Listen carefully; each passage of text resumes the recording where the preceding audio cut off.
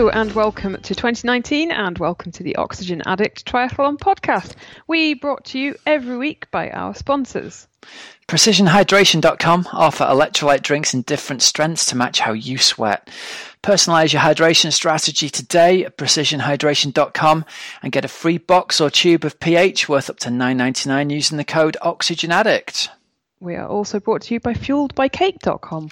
Helen's charity cake recipe book with dozens of delicious cake recipes perfect for home cooking, your own healthy snacks for your bike rides. Recipes from Chrissy Wellington, Emma Pooley, my Nan, and many more. You can get yours at fueledbykake.com for just £10. And TeamOxygenAddict.com triathlon coaching.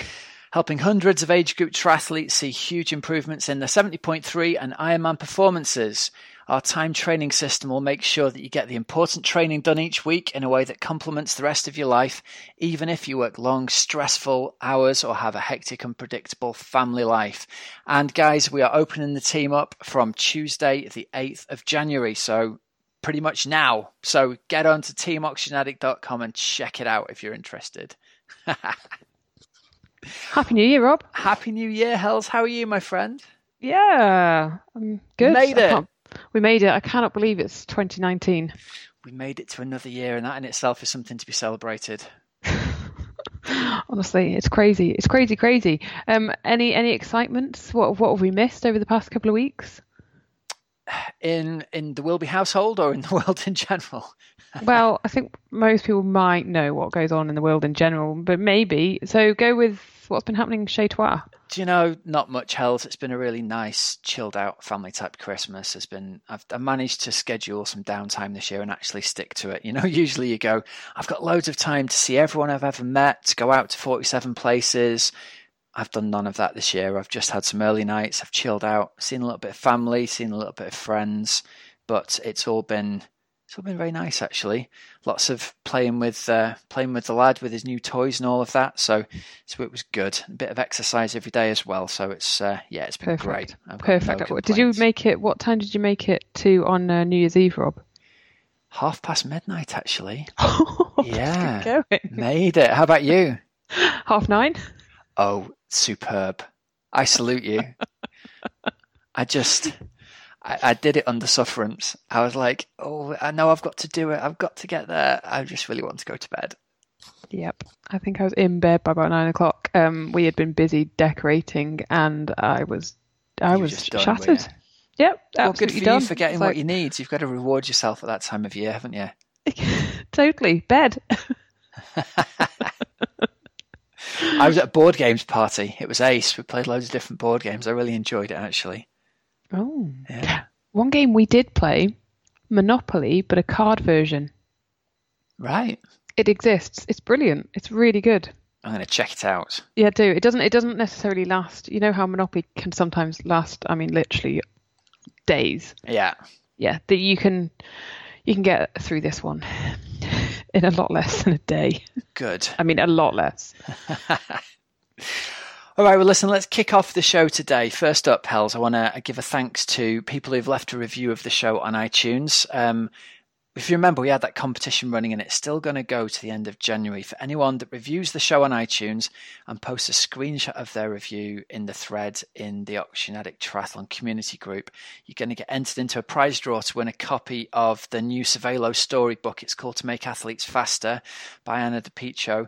If you're not already a member of that group, get onto Facebook and join it. And then, if you can leave us a review, ideally a 5-star review, that would be lovely. We love those 5-star reviews, don't we, Hells? Clearly.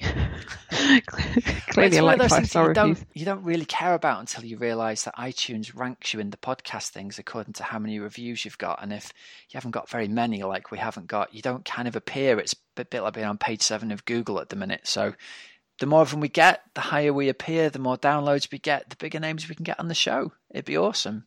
Exactly. So if you can go over there, that'd be amazing. We had one over Christmas from a lady called Laura who said, and bless her, she said, love these guys, straight talking, knowledgeable and funny. They managed to get great guests and Hells is a genius at getting snippets out of them. So how about that, Hells? You're a genius. It's official. Thanks, Laura. She says, thanks to them, I joined Team OA and it's no understatement to say it changed my life. How nice is that? Yeah, that's ace. That's really cool. So we've got 116 5-star reviews at this point. And my big shout out to our listeners is, can you help us get us to 200 5-star reviews by the end of January? Please, please, pretty please. Just log into iTunes and leave us a review. That would be awesome. Well, we did hear from Lindsay Beale, got in touch with us over Christmas saying she's listening to the podcast, and that Rob, you said that hope you're listening whilst running or riding. Made her smile because she sent us photos of palm trees. Oh no, palm trees and sunbathing, basically. So she was obviously listening to us whilst sunbathing. And then someone else had got in touch as well saying that they had done what we said, which was hit enter. Yeah, on what? Yeah. Did they tell us on what? I hovered over the enter button, but went for it. Entered L2M Ultra. So that's the Liverpool to Manchester, isn't it? Ultra. But this year apparently to take a bite of, isn't it? Yeah, this year apparently it's Manchester to Liverpool. And he says, yeah, it's a bit of a step up. That's Scouse Tim's on Twitter. It's a good old journey, that, isn't it? It comes past the end of my road, actually. It's only about 100 yards away from where I live now, yeah. I have to get out and cheer them on this year. Get out, cheer them on. Yeah. All right, well, let's have a look around the world then. There's not been any races going on over the last week, because obviously it's been Christmas week, but we have got a little bit of triathlon news, which is brought to you by our friends over at precisionhydration.com. So just to remind any listeners who are in or around the Northwest, they're going to be doing one of their hydration workshops in Chester at Pro Physio in Chester on January the 26th at 5 p.m. There's going to be discounted sweat testing available between 9 a.m. and 4 p.m. in the same place that day. So there's a link in the show notes. If you want to book yourself in, you've just got to click a link and book a slot. It's completely painless. And if, like me, you suffer from being a particularly salty sweater or a particularly heavy sweater, or if you've had lots of problems with cramp or problems with racing in the heat, it's a really good idea to go and see these guys. I recommend going to see them anyway, just because they put a great show on and it's a really interesting talk. So if you're anywhere nearby, get down and watch it. But if you are struggling with sweating issues, then you can't do better than the old Precision Hydration sachets. Check it out over at precisionhydration.com. And remember, you can get $9.99's worth of free pH using the code OxygenAddict as well. Kick your New Year turbo sessions off with a bit of that, Hells. I have seen a lot of messages about people who have now got, new gadgets and new smart turbos and, I don't know, Swift memberships, and Father Christmas was very kind to them, etc., etc. So, everyone seems to have a new gadget to play with. Yeah. So it's not meant to sound dodgy at all in any way. Say again. It's not meant to sound dodgy in any way. No. I think people get new electronics, and it's exciting, isn't it, to spend £400 or £500 on a power meter or a new turbo, and it isn't exciting or sexy to buy yourself electrolyte salts, but it's one of those things, you see those things in magazines about how much you spend per watt saved with an aero helmet or a new frame or new wheels. I reckon the cost spent on getting your electrolytes right is probably the biggest performance improver per pound spend than anything you can spend it on, because it's so cheap to put right a situation that costs almost nothing to rectify if you've got the electrolyte salts with you. If you haven't got them and your calves lock up halfway up a mountain, you're in misery and it's game over, and none of the gadgets in the world can help you. No aero helmet's going to help you if you've got cramp. Yeah, you said it. Right, so around the world then, what have we noticed has been going on in triathlon news world? Well, first thing, I haven't seen it yet, Hells, but have you watched this new Tim Don movie, the sequel? No, I pretty much missed this, to be honest, because I enjoyed watching Man with the Halo. That was excellent. And now there's the story finishes, doesn't it? Or the story continues. The story continues, yeah, and it's ironic that we just put out a replay of our original interview with Tim that came out just when the original version of that movie came out, The Man with a Halo. Put that out again last week during our sort of Christmas end of year break. And as that goes out, there's the updated news that there's a second version of it coming out. So I haven't even had a chance to see this yet, but it follows his story all the way to Kona. I wonder whether they'll do a final edit to make one great big movie out of it, Hells. Yeah, maybe, actually. Yeah, maybe. I'm excited to see this anyway. It's on my winning gold in the Paralympics in Tokyo, maybe. Yeah, well, wouldn't just that saying. just be a as a guide. Full stop, yeah, a full stop on the story, wouldn't it? That'd be amazing. Yeah. Just putting it out there. No pressure, Tim, but Hell says you've got to win a medal. Yeah. If you don't know what we're talking about, Tim Don is going to be part of he's on the sort of squad, isn't he, as a guide athlete for the British paratriathlon squad. So, you know, the hope is that he would obviously be able to go on and qualify as a guide for the Paralympics in Tokyo in 2020. Yeah, let's hope that he does. I think it'd be really good to see him there again, wouldn't it? It'd be really, really good. And then, Rob, the other bit of news that we had around was over New Year's Day, when the New Year's honours list comes out every year. And this year there were a couple of triathletes on there who definitely deserve a mention. First up, Helen Jenkins. Now she got given, is it an OBE? MBE. MBE, yep. MBE for services to triathlon. So that's, and she, I mean, yeah, she's had an amazing career, hasn't she? Yeah, 2-time world champion, 3-time Olympian. And I was so rooting for her at London when it came down to the final 5 running through Hyde Park. I was so rooting for her after that year she'd had when she'd had all those injuries, and she'd scraped her way into the team, hadn't she, effectively?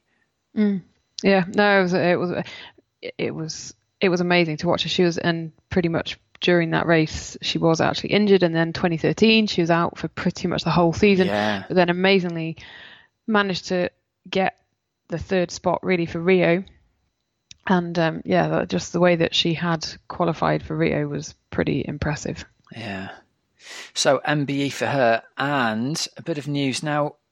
We had this lady on the show back in the early days, and I bet hardly anyone listened to it back then, but she's awesome, isn't she? Yes. Dr. Edwina Brocklesby. Yeah, who was also in the New Year's honours list for services to the health and well-being of older people, and she got a British Empire Medal, so a BEM. Eddie is just one of the most inspiring women you could ever meet, you could ever interview, you could ever read about. It's just incredible what she does, what she has done in her career, you know, even away from triathlon, and what she continues to do to help other people. She founded a charity, Rob, called Silverfit, that promotes happier, healthier aging for older people. She's done like Ironman recently. She continues to do so. She's in her 70s. She's just, amazing. I hope I'm still doing Ironman at 74. I'll tell you what, that's just incredible. Yeah. To be physically fit enough to be able to do that at 74 still, I think is just brilliant. Yeah, I know. It does make you think, wow. And especially when you look at some other women in their early, mid, late 70s who probably couldn't do half of, they wouldn't be able to do half of what Edwina does. Yeah, you said it. Well, congratulations to you two. Brilliant stuff. All right, so shall we jump forwards into Coach's Couch and talk a little bit of triathlon training? Yep, let's do that. So this week we are talking about the impact that structured bike training during winter, during this time, can have on improving your race time in the summer. Yeah, so it's a new year, Hells, and everyone's, the chocolate's gone, the crisps have been thrown out and the trees come down. And so I realised we've talked a lot about, do this kind of structured bike training and you'll get this kind of percentage increase. And I've pushed that idea a lot on people. But what I realised I hadn't ever said was, let's put some real term improvements onto your race time in terms of what those, percentages of FTP are a little bit wafty and nebulous sometimes, aren't they? So it's easy for me to sit here and say, look, if you do 16 weeks of structured bike training during the winter, most people who do that come out of the winter with a 15 to 20% increase on the functional threshold power. But what does that actually mean in real terms? So what we've done is we've sat down with the best bike split package and we've run the numbers for somebody who is riding Ironman UK. And we've done, okay, let's say this person rides at about 70% of FTP, which is about there or thereabouts for a lot of people doing an Ironman.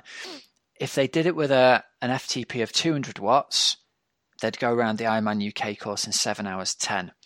If they could do the same course at the same percentage of effort, but we've increased their FTP to 230 watts, which is like a 15% increase, they'd actually go around the Ironman UK course in 6:36, all things being equal. So that's a 34-minute improvement in their bike time over the Ironman, specifically over the Ironman UK course for the same athlete, simply by having an FTP that's increased by 15%. And I thought that was really amazing because, and I don't know why I've never really sat down and done it before. I guess it's having access to the best bike split program and being able to plug the numbers in and see how that actually affects you on a real-time, real-life course. But I think most people sitting there would give their right arm to be off the bike 35 minutes faster in an Ironman on race day, right? Totally. And I can probably vouch for this one, Rob. If I think back to Ironman Austria, which would have been the first Ironman that I did in 2013, my bike split there was about 6:38. And okay, I would have just started over the winter, wouldn't I? Because you were obviously coaching me, so I would have started, but I still don't think I even got on the turbo. I don't know. Honestly, I don't really think I had a turbo, so I don't think I did a whole load of structured cycling, is what I'm trying to say, in the run up to Ironman Austria. Roll on a couple of years when I genuinely had sort of stuck to the structured bike and done them, and I think the next Ironman I did, I know it was 3 years later, but it was 6:16 on the Ironman UK course. So significantly faster on a much, much slower course as well, isn't it? Yeah. So it's, I thought that was really interesting to put those ideas out there to people and say, I mean, first thing is a lot of people might not even know that software package Best Bike Split exists, which lets you play with lots of different variables, and it lets you change your power and lets you change your weight and see what effect different changing variables have. But I thought to say to people, if you can, not even that you have to find 2 1-hour structured bike workouts a week. It might just be that you change what you do within the training that you're doing already. By doing those 2 1-hour structured bike sessions and making them really focused on exactly the element of fitness you want to improve, you can make a massive difference to a really long race time that might be taking place in 6 months' time.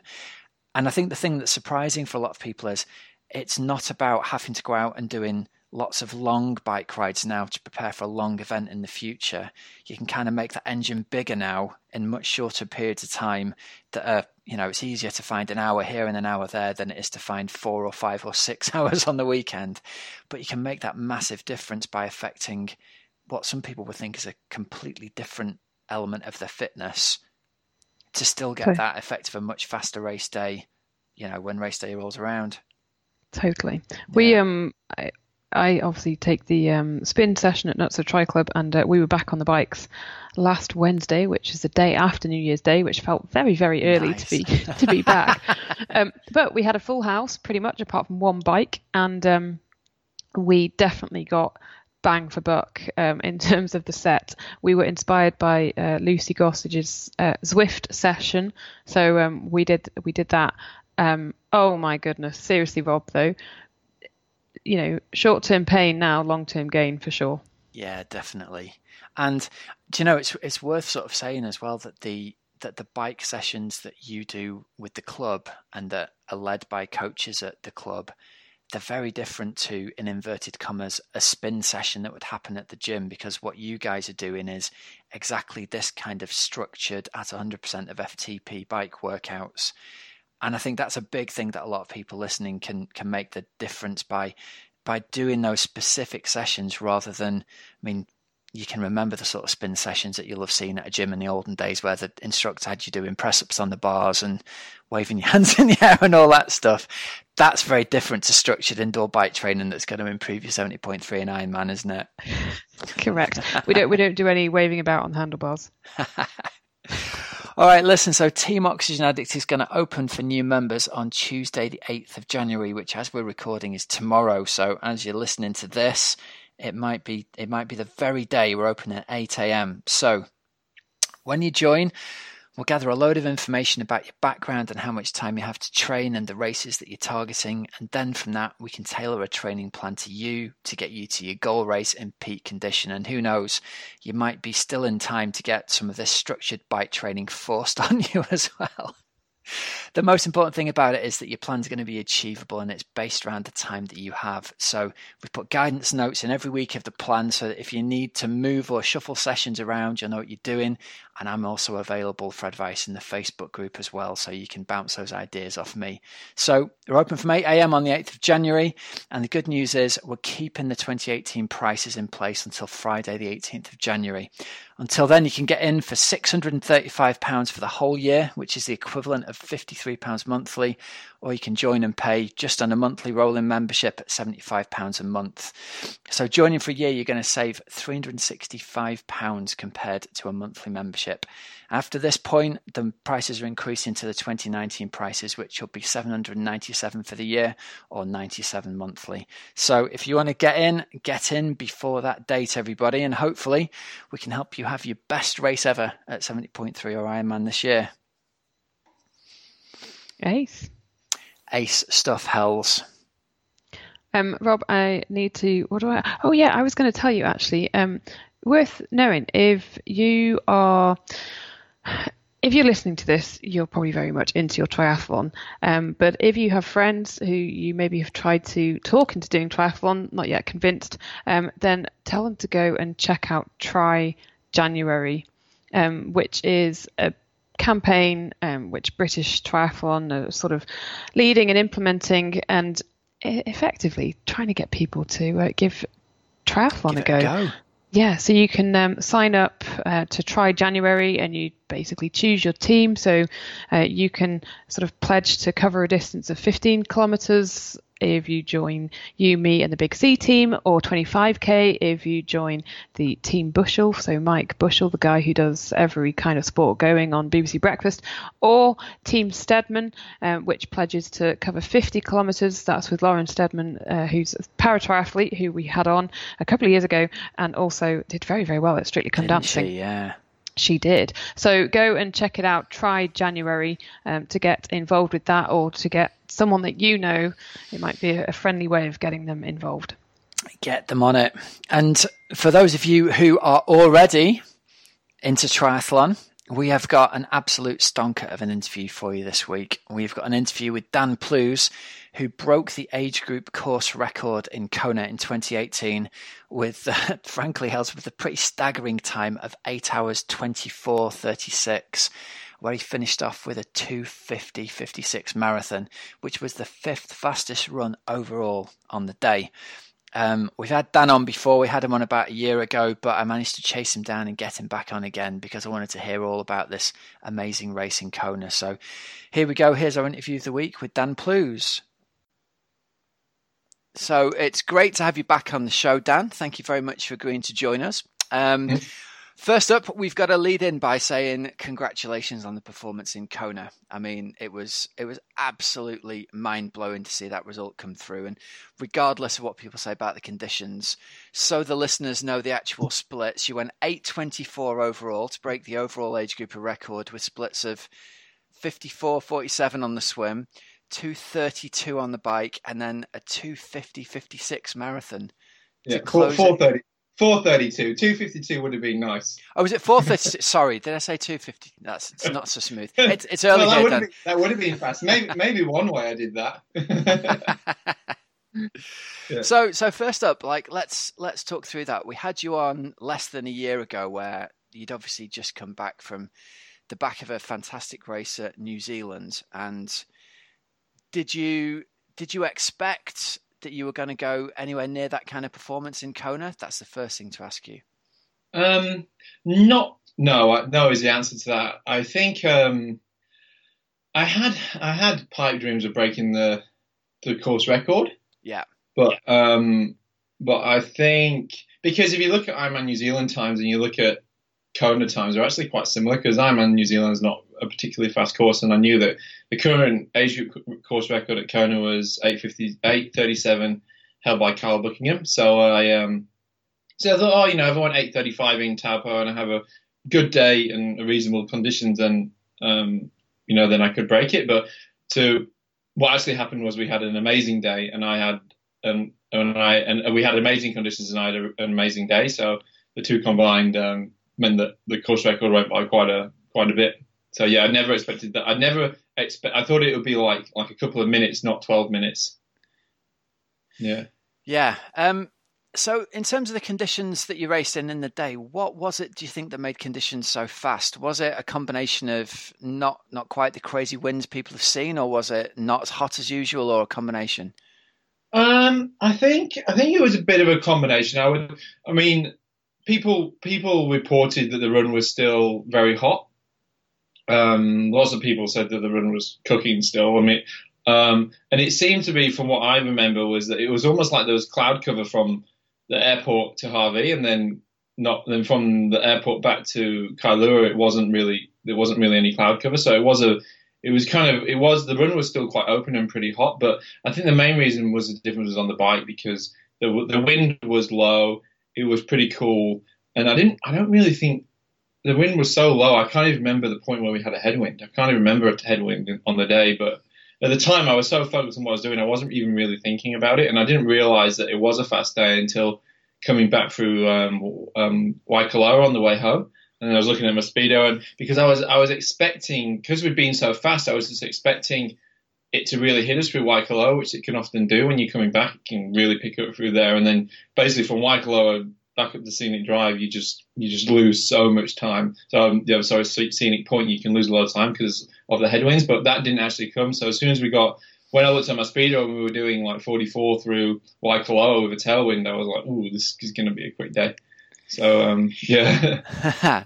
So let's go through the whole day bit by bit, because obviously to win the overall age group race, there's a big gap between you and the pro women on race day, and so you're racing at the very pointy end of the field. And what I really wanted to get was a sense of whether you feel as though you're in a completely separate race, separate from, and I know in a lot of sort of Ironman races, you at the very front end of the age group race end up completely mixed up with the pros almost right from the beginning, but this is kind of a different situation, isn't it?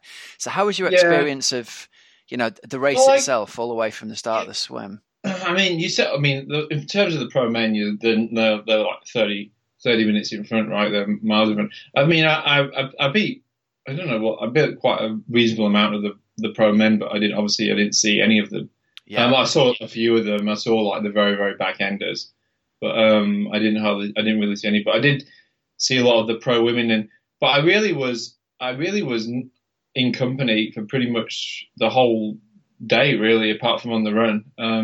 I came at the start of the bike. It was like Kona, like crazy amount of people, and is everything you could do to try and be safe and try and be legal and try and not get caught up in the pack. So, but I kind of also knew, I also had it felt that if I stuck with my power and I didn't go crazy at the start, that group would dwindle down, and it did. So I averaged 259 watts on the way out, and then on the way back I averaged 261. But the difference was on the way out I had about 50 other people around me, and on the way back I had 2. Yeah. So it wasn't a case that I sped up at all. I just kept the same power, and eventually people dwindled away. But yeah, there was that to deal with. But there was a splinter group who got off up the road. So I knew that we were in there was the second age group pack, if you will, to want of a better word. And then there was another group of about 5 or 7 up the road. And I saw where they were when we went round at Harvey, and I saw that there was a bit of a group up the road.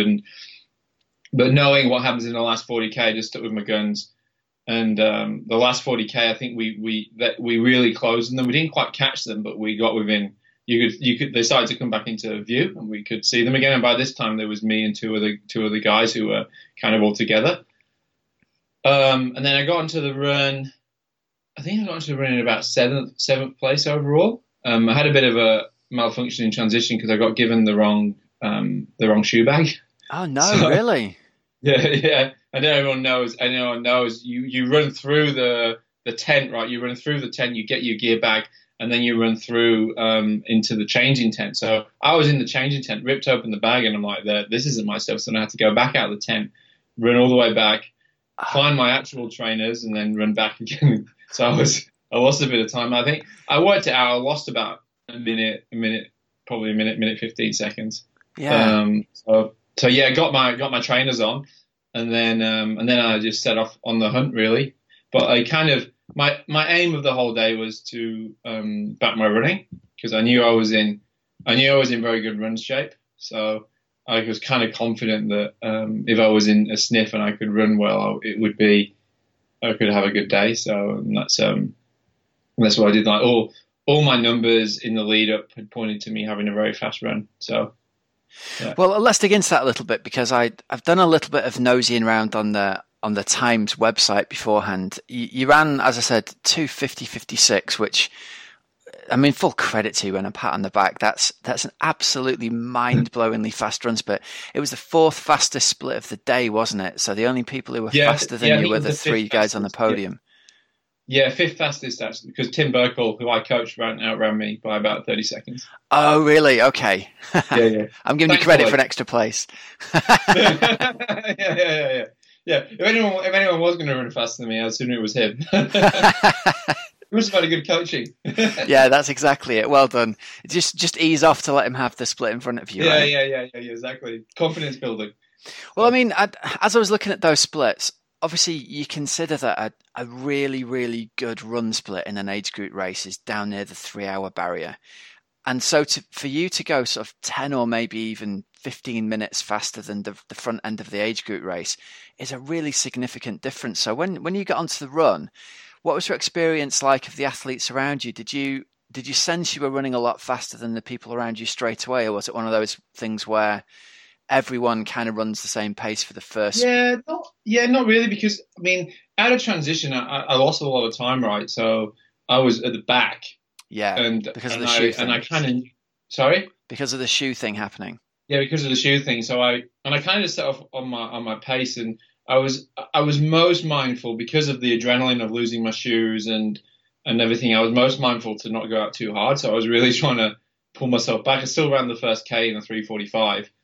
Which is a little bit too quick. I was like, oh dear, slow down. So, but then I just kind of, I don't know, just kind of got into my rhythm, and it was one of those days that I felt good at running, and as the moment my feet hit the ground, jumping off the bike, I knew I felt pretty good on the run. I had good run legs, and I was literally running on a Leahy drive. I was falling over myself, trying to slow myself down, and I kept running under 4-minute Ks.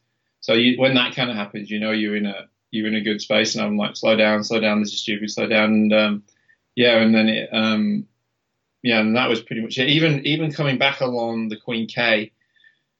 So I don't know if anyone knows the course. There's a kind of a gradual downhill before you go up that gradual rise up to the top of Palani, then you come down Palani to the finish. So before I hit Palani, the gradual rise, that K was still in a 3:53. So like I was still humming even at the back end of the marathon, and I think that's where I probably put in the most time. If you looked at my gap between the rest of the field, I would say that it was coming back along the Queen K, because I did it all at just under 4-minute Ks. So that section between sort of 25K and 35K, when people traditionally start to fade, you were even stronger than you had been at the start of the marathon at that point. I wouldn't say stronger, but I was holding on, like, because my slowest Ks were running up out the energy lab and going up to the energy lab. I think I had like a 4:05 and a 4:10, because that's actually slightly gradually uphill. Yeah. And also I think there was a headwind on the way back.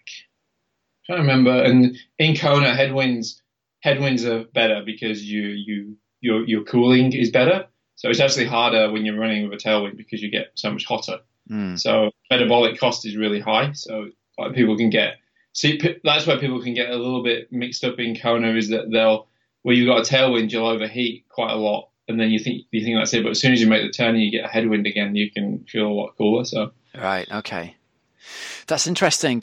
Because as you're running along, is your perception? I've been to Kona and not raced, and been out in the heat, and it's hard to describe to someone who's not been there. How. I mean, I use the phrase like toxic, because the heat and the humidity, especially if you're not used to it and you first get off the plane at the outdoor airport. Especially if you're from Yorkshire. Right, exactly. If you're from somewhere where it isn't ever hot and humid like this, you get off and you just think it's just too hot here to survive as a human being, let alone consider running a marathon. Yeah. So it's interesting to hear you say, and for people to have in mind that they can come back from feeling too hot and overheating. The change in direction and the headwind can actually slow them down, or can actually cool them down. Yeah, well, there's two things that cause the main two things that cause how hot you're getting is one is how quickly you're dissipating the heat, so how quickly you get rid of it, which is your sweat rate and convection cooling, and that is hindered when you have a tailwind, and and the problem with the humidity, right? That's also hindered in the humidity. But as soon as you get the tailwind and you get the breeze on your skin temperature goes down and your convection cooling picks up, and then you automatically feel a bit cooler. So you can, I've done some training in Kona, and headwind versus tailwind, it can be worth 10 beats in heart rate for the same speed with a headwind. Now, how crazy is that? You turn around, you have a tailwind. You're running along, you have a tailwind. Your heart rate might be 160. Turn around, same speed, headwind 150. So, wow. Yeah, it's as important as that. So, whereabouts in the race were you on the run when you got to the point where you realised you were running down that pack of 7 or 8 that were in front of you out the run? Where were you when you kind of realised you were getting to the front of the race? So there was one guy, one age group who I knew of before, who was also in my age group. It was called Lars Stormo, and he's a Norwegian dude, and he's really, really nice fellow. And we had a good chat at the award ceremony, and we even had a bit of a chat during the race. And I knew that he was a pretty strong runner, and he was second overall in the age group in 2017. But he got a puncher, and he would have won if he hadn't had the puncher, I'm sure. So I kind of knew, and he ran a 3-hour marathon. I knew how good he was. And I caught him, and he was definitely running the strongest, but he died a bit at the back end of the marathon. But I caught him just coming back past Lava Java on the way back. So went out to the turn. Don't forget, it's a little bit shorter along the Leahy Drive this year because you had more along the Queen K. Okay. And I caught him there, but there was a Danish guy who was even further up the road, and I saw him cross over at the Leahy Drive turn. And I had kind of looked at everyone, and to me at that point Lars looked the strongest, but the others didn't look like they were running that well. But he took a bit of catching, and I ended up catching him along the Queen K. Just at basically as you start to climb up towards the Energy Lab. So that would be with about maybe just under 20K, I would say, 20K-ish. Okay. Yeah. And then, but I don't think he even saw me overtake him because he had his head in a bucket cooling his head down. So the classic Dave Scott pass on the other side of the the truck. He probably had his head, because I was running up behind him and he dived into the, you see the aid station, and he jumps and then he just vanished. And I'm like, oh, and he's in there trying to grab what he can, and I just ran right around the back of him, and that was it.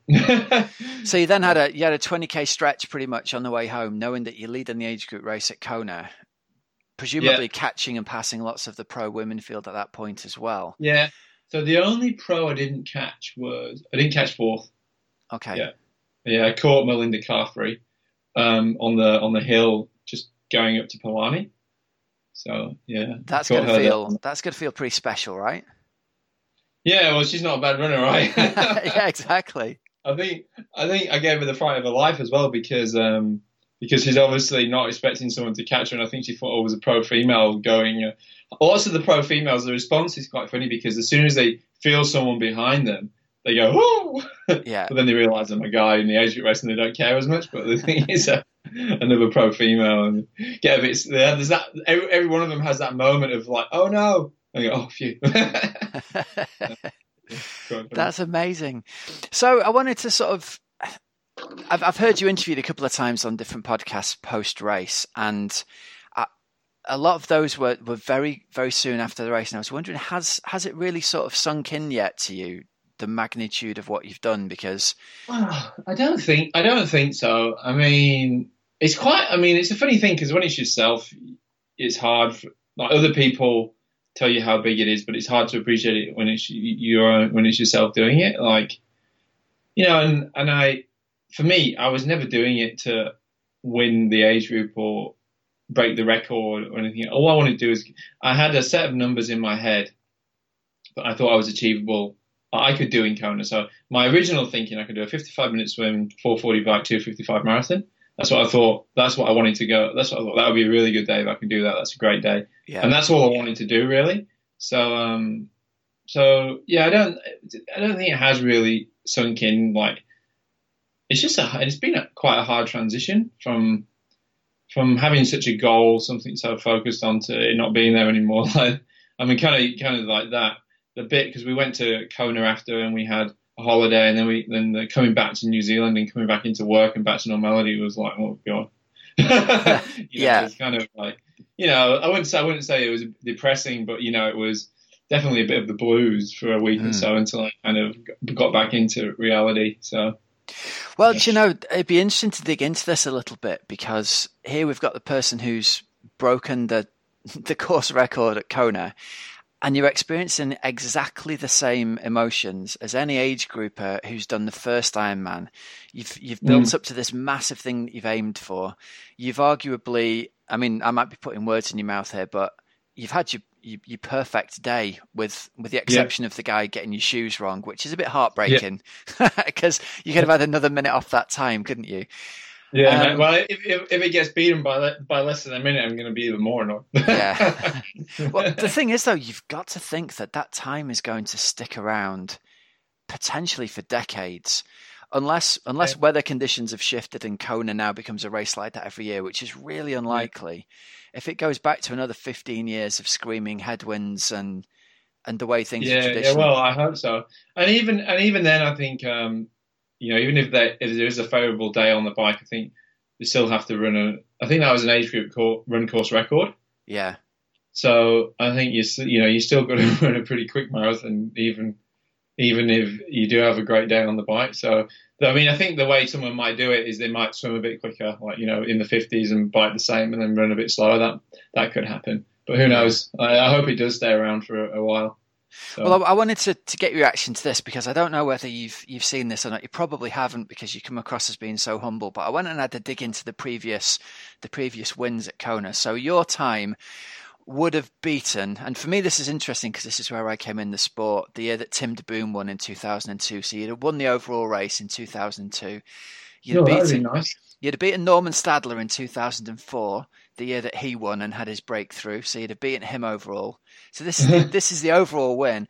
You'd have beaten Dave Scott on all of his 6 wins on any of the races he ever. So I think it was worth saying this, because I was thinking, like, how fast is this race, to put it in context?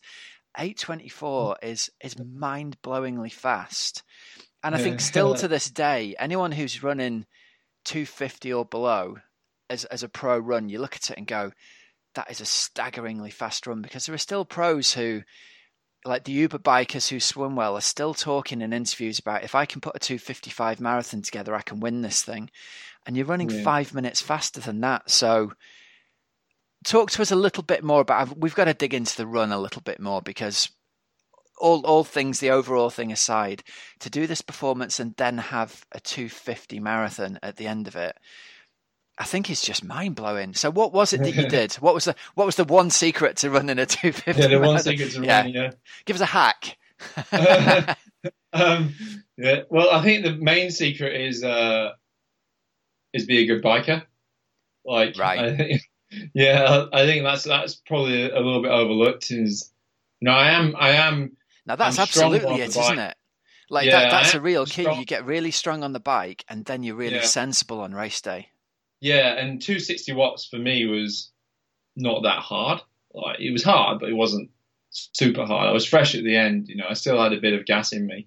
Yeah, and I think if you want to run a good marathon, that's how you run a good marathon. Is you have to get onto there in a good state. And there's loads of things. Is how you use, what fuels you're using, what you're eating during, and how you get onto, how you present to the marathon is absolutely critical to the way you're going to run the marathon. And then obviously you've got all the training and the pacing that leads into that. So it's also like, it's not about speed. It's about strength. I would say, the running a good marathon is about, I hate to use the word strength because it doesn't really it's not a very good adjective to try and describe what I mean, but it's about, you being a little bit stronger and not necessarily super fast, because I'm not super fast. Like there's plenty of guys who I would have outran who can run way faster than me. Like, so for example, I would do 8 1Ks, and the best I did them just before Kona, and I ran them all in 3:09, which is quick, but it's not like under 3 minute quick, right? Which I can assure you that there'll be some guys who behind me who would easily be running sub 3 minute Ks for 8 1Ks, but I am good at like the tempo stuff and hill running and stuff like that, and that's where I think comes into difference. And also I do run a lot of hills, and I think that makes a big difference. I ran a lot of hills growing up, still run a lot of hills now. And that's because it just means you have strong legs. And in the end of the day, Ironman is it's a strength thing, a strength endurance sport. So that's where I think the difference comes in.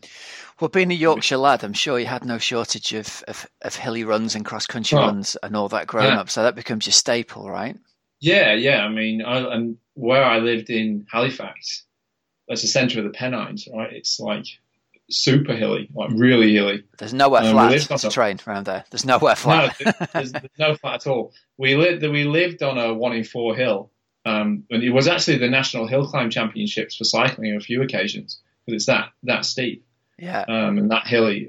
So maybe there's a bit of that because. Like if anyone listens to my interview on Swim Smooth, like Paul, he's known me for a long time, and he's like baffled because he goes, I don't get it because you were never that fast at running. But I seem to be more suited to the marathon distance in an Ironman. And also I don't slow down when I run off the bike. It's pretty much the same as all. I reckon if you told me to run a fresh marathon, I might give you 5 more minutes. That's really interesting in itself. Yeah, I don't know that, but I would guess that I wouldn't be that much quicker and I do a lot of running off the bike. Yeah. And they're not just like go for a run, they're like 3 Ks, 4 2Ks, like 15K in the 15K hilly tempo run. So like where I live in New Zealand now, I live on the North Shore of Auckland, but it's in the North Shore is really hilly. Yeah. It's not, I run down to the coast, and then it's like up and down all the way along the coast. Right, okay, well, I wanted to get into your training as well, because obviously it's something that people are really, really interested in is how the top age group in the world prepares. And then the thing that's secondly interesting is to trying to draw some threads out for people who are your standard age group or your first timer, because obviously there'll be some things that absolutely won't apply, but there'll be some things that really do apply. And I think the thing we really can apply to people is to say, the Ironman marathon isn't about being fast. It's exactly what you've just said. It's not about your run speed on race day. It's about how well you can keep going when you're really, really tired off a really well-paced bike. And that really well-paced bike is the absolute key to it, isn't it? Because it sounds like there were quite a few guys around you coming out of transition. And as you said, there were people riding up the road who rode faster than you on the first half and then blew up. Who have kind of beaten themselves on race day. Going up the Palani Hill, I remember looking down at my speedo when I was at like 330, 340 watts, and people were just burning matches. They're coming past me like I was stood still, and I think it's crazy. To go back to that bit, how many people were around you getting out of the water? Because swimming like a mid 54, you look at that's a second pack pro split kind of thing, and my imagination was, wow, Dan's possibly been out on his own all day here. But what was your experience like of coming out of the water? Loads. I don't even know how many, but it felt like there was the whole of the race was there to me. Right. Yeah, I mean, it felt like there was loads of people. So that was it definitely didn't feel like I was on my own, that's for sure. Now on your website, we'll give you a plug here, the website Plews and Prof, which is super interesting. You've got loads of really great blog posts, and I think people could dig in there and lose half a day. But the real standout quote for me from one of the blogs you wrote after Kona was, "I don't believe in the word sacrifice." Yeah. So explain to the listeners what you mean by that in terms of your training theory. Well, I think like sacrifice, it means that you're doing something that you don't want to do. to me, and I just don't think that's the right word that you can use, because in the end of the day, it's a choice. Yeah. You're not sacrificing anything. You're choosing to do something. So for me it's my choice to get up early and train, right? And it's my choice to we had a 1-year-old, for example, and so now I'm really spending a lot of time with her, and I'm getting up in the morning and I'm doing, I'm giving back, trying to give back to my wife and her. But so you could say it was my sacrifice that I chose to go on a bike for 4 hours and not be with Bella in the weekends, right? But that's not true. It was my choice that I did that because that's the goal. Well, it's not my choice, but me and Kate had the choice together that that's what we were going to do, and she was happy with me doing that in pursuit of that goal. So that's kind of where, like, sacrifice, I feel, is a very selfish term almost, because it's like you're trying to put yourself off the hook when it's it's like, well, nothing's a sacrifice because you don't have to do it. Right. Well, that totally talks to your mindset, doesn't it? The fact that there are people who say, well, I really should have gone out and done a long ride, but I couldn't make it happen today because of X, Y, and Z. It's almost as though that they feel as though they'd rather be doing something else, and they have to force themselves to go do that long ride. I love your attitude of, this is no sacrifice because it's what I'm choosing to do, and I know what I need to do in order to be the best I can be and get this goal I've set myself. Yeah.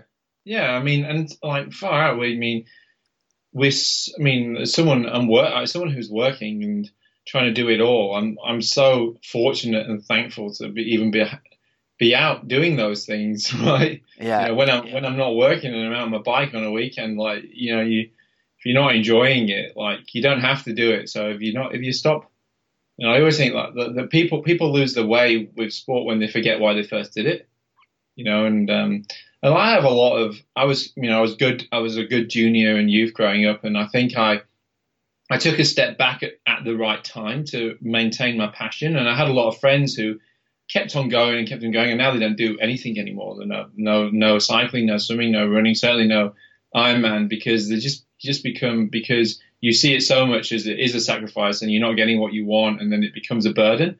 And I think that's a bad headspace to be in. Yeah. There's something else that you wrote that, and I didn't write this quote down, and I wish I had done now, but you talked about being selfish and the different ways of looking at being selfish in terms of training for Ironman or 70.3. Could you expand a little bit about on what you said about that? Yeah, I think in my eyes, I think it's important to recognize that as when you're training a lot and you're trying to do a goal, you're trying to commit to a goal, it is a very egotistical, ego-oriented thing, because at the end of the day, it's all about you. It's very little about anyone else but yourself, right? Okay. So, and I think that's absolutely fine, and that's totally fine. Everyone has to have the goals, but I think it's important that as athletes, we recognize that is the case, and if you're one of these who thinks, if you are doing that and you're pursuing a goal time and time again, and you think it's normal and you think it's okay, and you just do it year in, year out without any giving back, then I think that's where the problem is, because of course everyone has their own selfish traits, and everyone should have their own goals. Everyone should achieve a goal. It's such an important part of life to do those things. But it's some audacious goals, like the goals that I had, are not something that you can do forever and ever and ever, right? Especially when I'm not if I was a pro athlete, it'd be a totally different story, because then that's not the way. That's not as selfish, right? Or it's not selfish really, because you're doing it as a job to provide a roof over your family's head or whatever. But that wasn't the case with me. I was just doing it because that's what I wanted to do. So it's a little bit different. Yeah, I love the way that you phrased it on your blog, where you said, look, you have to recognize that essentially this is selfish, but then if you can bring your family and your team in around you, and you all can agree together that this is what the whole goal of our family unit is for a while, that makes a very specific understanding, doesn't it? That you're going to do X for a given period of time, and everyone's on board with you. I love the way that you and your wife and your daughter have approached that, and had this kind of team approach. I'm not sure how much Bella had a choice. She was going on. she got a nice trip to Hawaii. So her middle, because she was born on race day in 2017. So so she's kind of got a good story. Yeah, but yeah, it's 100% about that, because it's such a team effort, right? Like, if you don't, I don't know how. There's no way I could have achieved what I achieved without the support of my wife, Kate. There's just no way that would have. Like, she doesn't realize how much of a huge part she was in that. I don't think, because it just makes. I think that term, like, the sacrifice. Maybe I didn't feel it was a sacrifice because of her, because I felt like she gave me the choice to do it. Like, if I knew that I should be at home, she wants me at home, then it almost feels a bit more like sacrificial kind of thing. Yeah. So So I think it's like a team, and I think I know lots of my friends who do Ironman. That when they do decide to commit a goal, they do make a family decision to do that. So I see. If I said I'm going to do Kona again this year, I don't think Kate would agree to that. Yeah. So where do you think you go next from here? You touched a little bit about on the whole, this was such a dream and a goal for such a long time, and I've achieved it. Where do you think you'll go next from here, both in terms of an athlete and a coach? So as an athlete, I'm definitely gonna hang up the Ironman for a little while. I'm going to still keep fit and active, and I plan to do some of the Brecker and the Rockman swim runs. Oh, nice. With a team. So I'm doing Rockman, which is here in New Zealand, with Bevan McKinnon from Fitter Coaching. And then hopefully, he's still yet to confirm, I'm really pushing him hard, is to do the Brecker Wanaka swim run with Paul Newsom from Swim Smooth. Nice. So I keep calling it a Marvel team up, but yeah. So that should be a lot of fun. So that's what I'm going to do in the exercise space, and on the coaching, I've had a lot of coaching requests since Kona. I'm sure, yeah. Quite amazing, really. It's amazing. It's been interesting to kind of get a feel for what other athletes want. Like, they're obviously not so interested in the qualifications and the experience, more interested in your ability as an athlete yourself.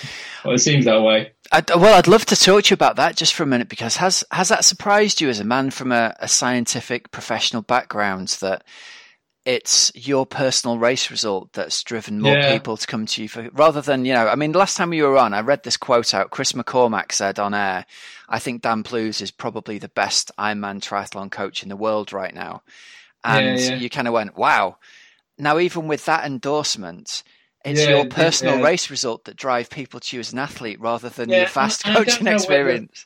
It baffled me, but I also wonder if it's just that it just put me on the map a little bit. So people didn't know who I was before, so maybe people just saw the result and then looked me up and realized. But like I said, like, the coaching isn't my main source of income. My work at university and my work with the Olympic canoe racing program is my main kind of stuff. But what I'm really excited about at the moment is that we're just in the midst of setting up an online education platform, which is called it's called Endure IQ. And the idea is that, so basically, because internet has democratized learning and education, and I'm involved in the tertiary education system, I just think that tertiary education is something that's is not as good as it used to be. It's a dying thing. Things are outdated. They're really expensive. And also, there's so much information out on the internet that people, like, think of an Ironman triathlete who Googles how to do an Ironman, like, or what should I eat? Like, there's so much information that is not in a succinct manner that people can't learn easily. They can't actually have something at the end of it. So the idea is that we're going to bring these online modules together with my experience as a coach, athlete, and scientist. So, like, coaches, athletes, and anyone interested in triathlon can learn about whether it's low carb performance, racing in the heat, training and periodization, all those things on an online course that you can just do with videos, slides, me talking over. And that's in conjunction with a guy called Professor Grant Schofield, who's a professor in health as well. So that's what I'm really excited about at the moment. So Yeah, it's almost like with the advent of the internet, the challenge these days isn't access to information, it's access to good information and finding a way to cut through all the noise, isn't it? Yeah. As they say, separate the shit from the clay. You might have to bleep that out now. Oh, we're going to have to use the bleeper on the thing. That's a good old Yorkshire phrase to wrap it up on, isn't it, really, Dan? Anyway. Yeah, exactly. Yeah. All right, great stuff. So listen, one last thing from us. Congratulations. It's an absolutely amazing performance. I really believe it's going to stand the test of time, and in a couple of decades' time, there's every chance that age group record might well still be standing when you take Bella out there to do her first race. Who knows, right? Yeah, hopefully. Yeah, well, not hopefully. I hope she's racing, but yeah, I hope it stands. I hope it stands a while. Yeah. All right, brilliant. Thanks very much for your time, man. Thanks, Rob. Thank you. That's just a mind-blowing achievement, isn't it? To go so fast as an age grouper. Oh, he is an amazing athlete, Rob. Yeah. Really, really amazing. And fascinating guy, fascinating insight into the training and all the coaching and everything else that he does. Yeah. Yeah, he's it's the thing that I found the most interesting out of all of that, I think, was him sort of saying he still gets the post-Ironman blues just like everybody else. Even, and I suppose it's to be expected, right, after you've done such an amazing performance, but I think everyone suffers from that kind of, I've set myself towards a big goal, and then I've achieved the big goal, what on earth do I do next kind of thing. Totally. Go back to the episode that we had out just before Christmas with Simon Marshall and Leslie Patterson, and they had a few tips about the post Ironman blues or the post big event blues, and they did say that if you're more of a bucket list sort of racer, then that feeling is going to be a lot stronger. So it's a bit like, you know, when you go on holiday and then you come back and you're just like, oh, just book something straight away. Yeah. So make sure then you've got other goals, or if that there is something that you've always wanted to do, you know, I don't know, let's say you wanted to learn to salsa dance, go and do it. It's a great time of year to book yourself a week in the sun, isn't it? I bet there's loads of people booking a week's training in Lanzarote or Fuerte right now. I keep on seeing all these bloody adverts, Rob, on TV about holidays here and holidays there, and I'm thinking, yeah, I want a bit of that. Yeah, I want some sunshine. Have you got anything booked? I have. I've just booked to go to Fuerte. There you go. You got to do it. Got to get out the winter. When are you going? End of mid-March, I think. Oh, perfect. Yeah, it's going to be good. Love it. Love it. Nice. I'm looking out the window. The wind's howling. The rain's beating against the windows. I want to go now. Oh, right. Well, we should wrap the show up then, everybody. Listen, if you're listening right now and it's January, get yourself something exciting booked and get yourself a new trainers and get out for a run right now, because it's getting stuff done is going to get us all through January. That's for sure. Totally. And as Rob has said over the past few years, we just have to get to Valentine's Day. I just remember these words: get to Valentine's Day. The days will get lighter. Yeah. And next week, Rob, I'm going to fill you in on what I might have entered for this year, and also stuff that's going to be coming up, not necessarily next week, but over the next few weeks, we're going to have a special episode all about the menopause. Good stuff. All right, everybody, thanks very much for listening. You've been listening to the Oxygen Addict Triathlon podcast. I'm Coach Rob Wilby. I'm Helen Murray. And until next week, have a great, safe training and racing week, and we'll speak to you all again soon. Cheers, everybody. See ya.